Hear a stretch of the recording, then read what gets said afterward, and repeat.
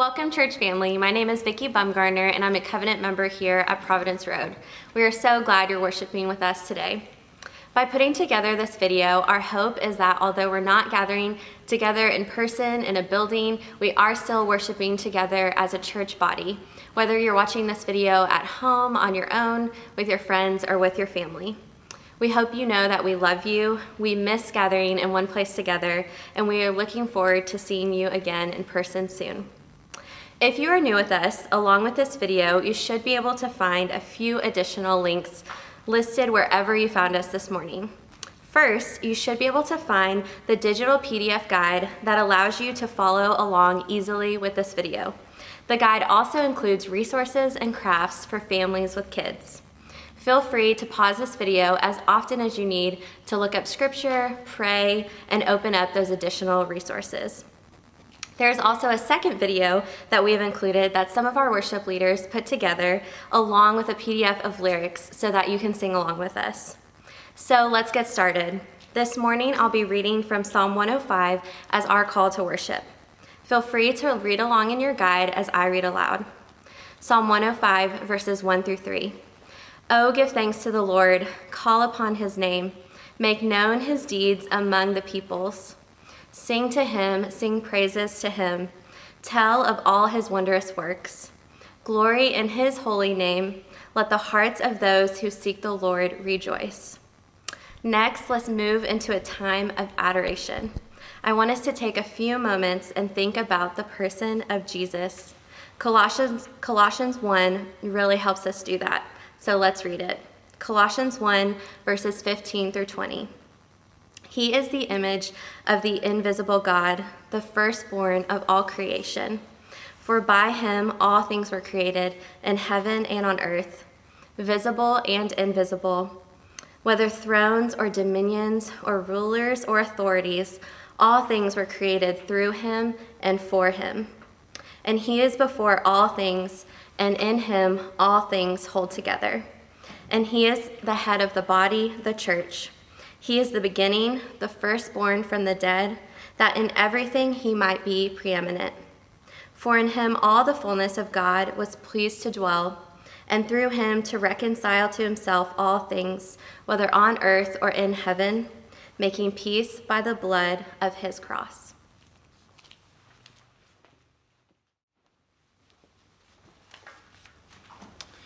Let's confess our sins together. Follow along with me in your worship guide as I read this prayer of confession. Almighty God, we acknowledge and confess that we have sinned against you in thought, word, and deed. We have not loved you with all of our heart, soul, mind, and strength. We have not loved our neighbors as ourselves. Deepen within us our sorrow for the wrong we have done and the good we have left undone. Lord, you are full of compassion, grace, and mercy. You are slow to anger. There is always forgiveness with you. Restore to us the joy of your salvation. Bind up that which is broken. Give light to our minds, strength to our wills, and rest to our souls. Speak to each of us and let your word abide with us until it has wrought in us your holy will. Let us now receive the assurance of pardon for sin. Read these words from On Christ the Solid Rock I Stand together with me from your worship guides. My hope is built on nothing less than Jesus' blood and righteousness. I dare not trust the sweetest frame, but wholly lean on Jesus' name. On Christ the solid rock I stand, all other ground is sinking sand. When darkness veils his lovely face, I rest on his unchanging grace. In every high and stormy gale, my anchor holds within the veil. On Christ the solid rock I stand, all other ground is sinking sand. His oath, his covenant, his blood, support me in the whelming flood. When all around my soul gives way, he then is all my hope and stay. On Christ the solid rock I stand, all other ground is sinking sand. When he shall come with trumpet sound, oh, may I then in him be found, dressed in his righteousness alone, faultless to stand before the throne. On Christ the solid rock I stand, all other ground is sinking sand. Thanks be to God.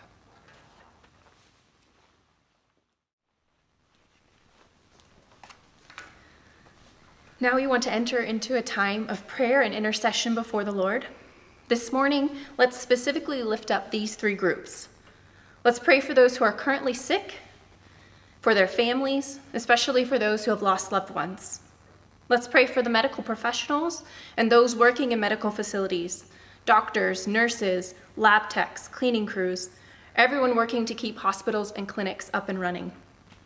Let's pray for the health of our city and the surrounding area, for city leadership and city workers, for businesses, especially those with essential workers serving us during this time, for our fellow churches and pastors in the area, and for school teachers and administrators, everyone keeping our city going during this time. We'll have those three groups listed on the screen so that you can pause the video, pray wherever you are, and we'll come back together in just a moment.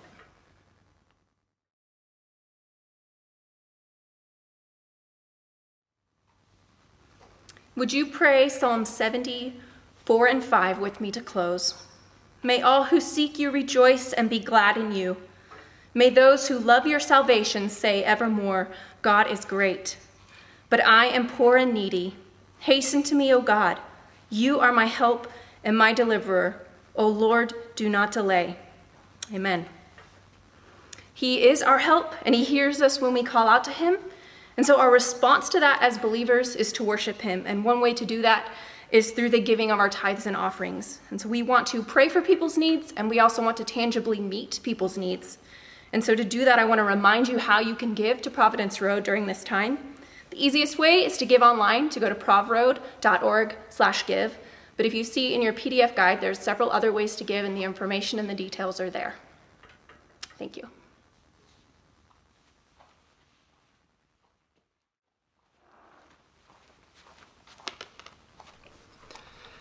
Hi, it's good to be with you today. We're going to continue on going through different Psalms. We started that last week, and we'll continue that for the next few weeks. The Psalm we're going to look at today is Psalm 23. Psalm 23. Psalm 23 is arguably the most popular psalm in the whole book of Psalms. And one commentator says that it's arguably the most popular, well-known poem that has ever been written in any kind of literature ever. So this is a familiar psalm. But with a familiar psalm comes some dangers. We can almost begin to read this psalm like a Hallmark card. Like, yes, we get the sentiment behind it. We get that this is supposed to give us comfort when we read it. And at some level, we believe that. But what this psalm is trying to communicate, and what the author David here is trying to communicate, is this declaration of dependence and trust.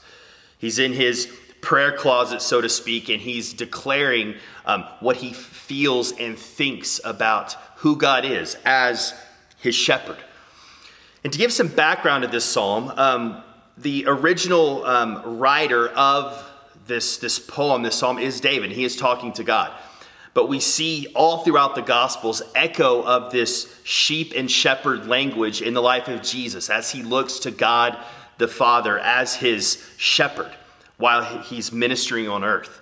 And then we now, as followers of Jesus, those who profess faith, we see Jesus as our shepherd, and we are now the sheep. So you have these layers of meaning when you look at this psalm. And the first part of this psalm, it's a short psalm, just 6 verses, but the first 4 verses specifically give us this imagery of sheep and shepherd. You have 2 characters in these verses. And then with a shepherd, it's a common picture and label that God is given in the scriptures, that God is a shepherd and how he relates to human beings. Now, then you have sheep, and there's a reason why the scriptures often refer to God's people as sheep. Sheep are not very smart animals, right? They're not known for their smarts, right? Their intellect. They are also herd animals. They tend to follow along with the rest of their fellow sheep and just kind of follow along with whatever the herd is doing. And I think there's a reason why God has chosen to put that label on us. There's stories, if you just look at, if you do a quick Google search on sheep following one another, there are actual stories of sheep walking off of cliffs to their death, one after the other, whole herds of sheep going to their death. These are herd animals, and they're not very bright. And so God uses that to describe human beings. And I think he's just saying that we could have blinders on. We don't really know what's happening on earth, so to speak. We don't even really know what's going to happen to us tomorrow. And in that way, we are like sheep.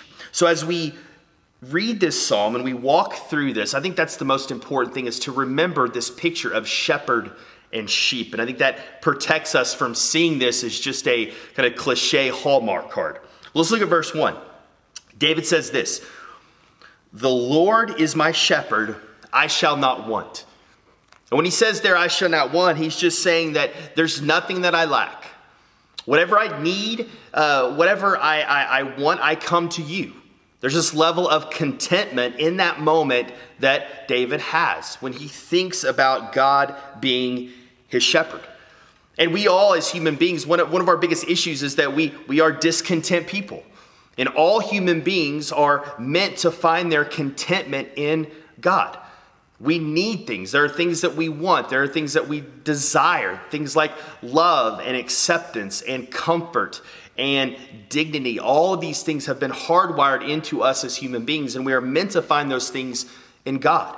So it's okay to want things. It's okay to be discontent as long as we come to God when we are looking to be satisfied in something. And that's the first line there. It's kind of the umbrella of this psalm. I shall not want. Then in verse 2, he answers, why shall he not want? Why does he have everything he needs? David says in verse 2, he makes me lie down in green pastures. Here's that sheep imagery here. Lie down in green pastures. He leads me beside still waters. You have food there for sheep, and you have water for sheep. So you have these basic physical needs that are being met. But what David's also saying, he has his spiritual needs met. The basics of his spiritual life with God are being met. They're being met because God is leading him to the places where he finds those things. Then he says, he restores my soul. When we think of this word restoration, we often think of like furniture or old cars, something that's old or broken being fixed or restored back to its original design and purpose. And this is what he's saying. His soul, deep inside of him, is wayward, or it's a little bit lost, or he has deep needs, maybe things that that no one else knows about. And yet God meets him in those places, and he restores his soul to the way it was in the past. And then in the end of verse 3, he says, he leads me in paths of righteousness for his name's sake. Meaning he shows him the way. He leads him along. Again, shepherd and sheep. He takes him down the paths that are going to lead to life and to freedom and joy. Then we have verse 4, kind of a shift here. He says, even though I walk through the valley of the shadow of death, I will fear no evil, for you are with me.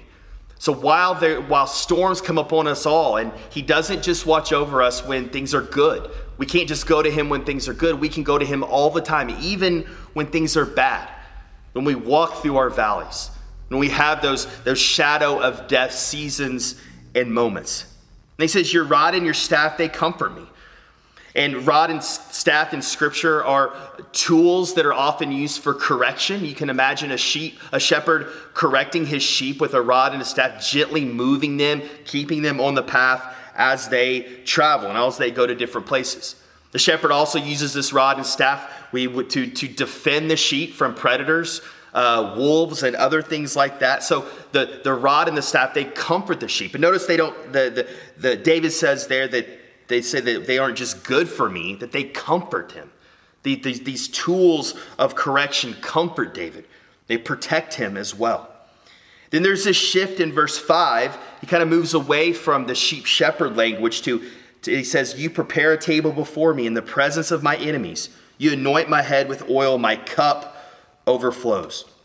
So in the middle of this battle, in the middle of this difficult season that David is going through, he's imagining that God is also a host, and he's preparing this banquet table in the middle of this battle, and his head's being anointed with oil, and his cup overflows, meaning he's being treated like royalty.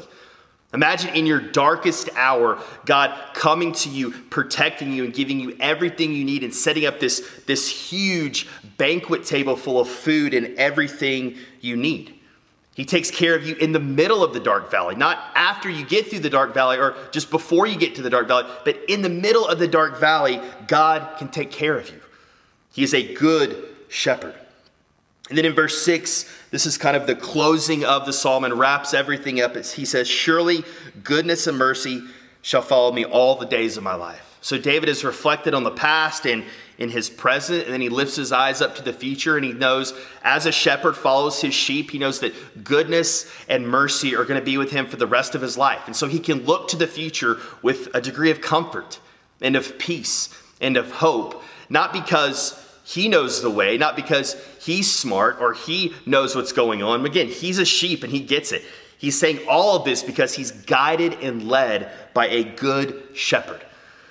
And once again, we can stand where we're at, and we can come to God and come to Jesus like he is our shepherd. And we can do that because of who Jesus is and what he has done. In John 10, there's this chapter, Jesus kind of uses this shepherd-sheep language, and it's a really great chapter. I wish we could go through it today. But he says things like, I'm the good shepherd. I know my sheep, and they know me. I've died for my sheep. I laid down my life for my sheep. I come to give them a life of abundance. And Jesus is the good shepherd. And he's also a shepherd who also knows what it's like to be a sheep. He's the only shepherd that knows that. He's been a sheep before. The scriptures say he was a sheep that was led to slaughter. He knows what it's like to go through the valley of the shadow of death. And he actually has the power to save us and to be with us as we walk through our shadows of death in our life. So I don't know where you are today, but I think what this psalm is exhorting us to do is to come to God and to trust him. And even if there's some doubt there, we all have doubts, but come to him and to declare, even if you can't fully say, I trust God 100%, it can be a prayer. It can be, I want to trust you like David does in this psalm. There's oftentimes, I believe that you're a good shepherd, but help me believe that.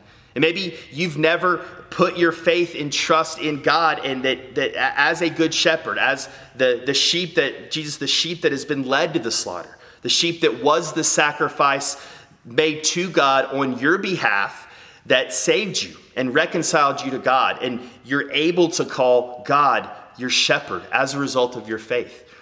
So if you want to make that decision today, or you feel like God is stirring in your heart, please contact us, direct message us on Facebook, or email. You can email me personally, jeremy@provro.org. We really want to be here for you and answer your questions. And I want to close with this. This week, here's the homework. I want you to take Psalm 23, like we encouraged you to do with Psalm 44 last week. Use this in your time with God.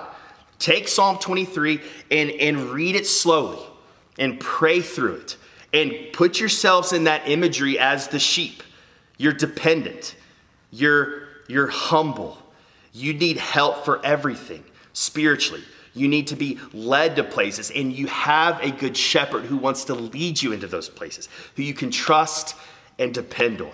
I'm going to pray now and close us and kind of think through this psalm as I pray about this. God, I thank you that this psalm is in your word.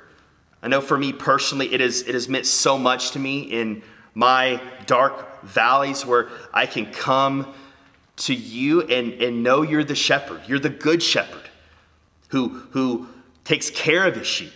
And Jesus says he'll go and chase down the one and leave the 99. And when I feel like I'm the one, I can trust that you're the good shepherd and you can look after me. And when I'm chasing things or looking for my food and sustenance and freedom and joy in other places, this psalm brings me back in such a gentle way to remember I'm a sheep. And I need to trust that I have a good shepherd who cares for me, wants what's best for me, wants to give me peace and love and hope and joy and all of those things. So help us today. Help us do that. And for those of us who are going through dark nights and dark valleys right now and shadows of death, I pray that your Spirit would help us move towards you and spend some time like the psalmist does, praying and asking the shepherd to intervene. We love you. It's in your Son's name we pray. Amen.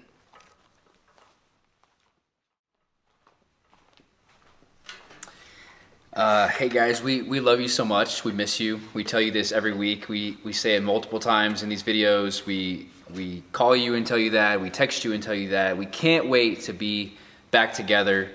We hope that soon, but we don't want to do that too soon. We want everybody to be safe. And so, we just miss you guys, and we'll just keep doing this as long as we need to. Hey, let us be sent out this morning with Romans 15, verse 13. May the God of hope fill you with all joy and peace in believing, so that by the power of the Holy Spirit you may abound in hope. Amen.